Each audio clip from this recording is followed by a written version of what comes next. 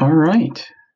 Hello, everyone. I am Joe Cipriano, and today I am bringing you The Accident That Saved Millions, a podcast about penicillin and its effect on the world. So here we go. Have you ever had gonorrhea? No? What about syphilis? No? What about impetigo or strep throats or pneumococcal pneumonia or sinusitis or childbirth fever or lung abscesses or spinal meningitis? All of these things can be easily cured with the wonder drug known as penicillin.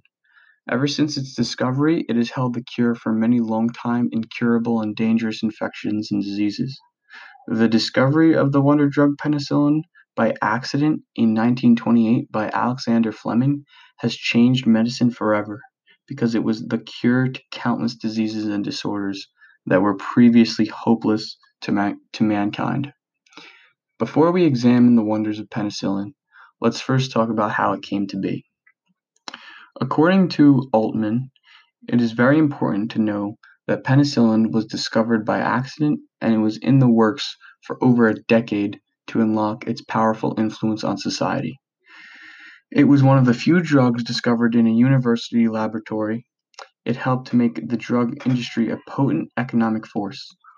Altman also remarks that it ushered in a series of other wonder drugs, and when chemical mastery of the molecule gave rise to semi-synthetic penicillins, which are derivatives created by chemically manipulating portions of the basic natural molecule. These became a symbol of modern therapeutics. Scientists had been searching in vain for a magic bullet, quote unquote, since the late 19th century. The significance of Dr. Fleming's observations was not immediately appreciated. According to Calvatis, at the time, Fleming was experimenting with influenza virus in the laboratory of the inoculation department at St. Mary's Hospital in London. I think that it is funny that something that was a mere accident and originally not totally accepted is now arguably the most widely used antibiotic in the world. So, how was penicillin actually helped people and evolved with society? According to Calvatius, it is very important to know that penicillin was first used to treat soldiers in World War II. Penicillin helped reduce the number of deaths and amputations of troops during World War II. This drug was working wonders out of this world, as seen when the US companies were making 650 billion units a month just after World War II. If you want to look more specifically at the process and evolution of this drug, it breaks down into a few things. First is the discovery, as we have already talked about. Then you have the first productions of the drug. Now, this is interesting because the first production took place during a time of war where there was much less funding and less opportunities. That did not stop the Oxford team from purifying sufficient material for clinical trials in humans. Lastly, the first trials in humans is what needed to be done to bring it to the world. The first patient was a woman with terminal cancer. Lobanovska and Pia explain that at first things were not looking too good, as it made things worse for her well-being. Then things took a little bit of a turn. The next trial was on a man with staphylococcal and streptococcal infection. At first, the penicillin had a profound effect on his recovery, but as the supplies were low, after it had run out, he relapsed and died. I think that this just shows how much it takes for a medicine/vaccine to be put into trials and released to the world. This is especially relevant today when looking at the doctors and scientists that are working very hard to find a cure for the coronavirus. So, how has penicillin changed our lives for the better? Well, penicillin doesn't just affect a certain group of people, it helps and improves the lives of every single person on planet Earth.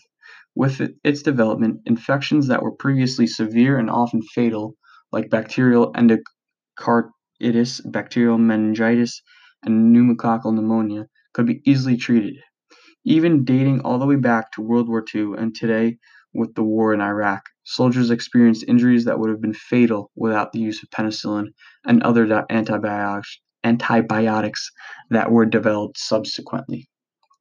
Many different variants of penicillin have been made, as there are often sometimes bacteria that can resist penicillin. More than 150 antibiotics have been found since the discovery of penicillin, and for the majority of antibiotics available, resistance has emerged. Lubanovska and Pia suggest that the recent rise of multi-pan drug resistant strains has correlated with enhanced morbidity and mortality. I think that it is amazing that new strands of this drug can continuously be created to combat modern infections and will continue to revolutionize the antibiotics world.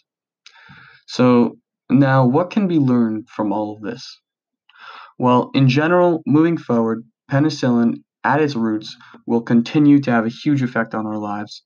So, it would be much better if we understood how it came to be and how important a role it plays in our society. We should judge this drug to be revolutionary to the highest degree. It has saved the lives of millions of people and will continue to do so for time to come. We should value the people that gave it a chance originally to prove that it can be better for the lives of millions of people, and especially the team at Oxford and Alexander Fleming who made the original observation. After listening to this podcast, hopefully you will have taken a few things back.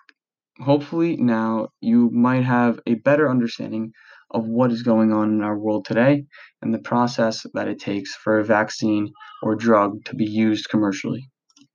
Thank you, and that is it.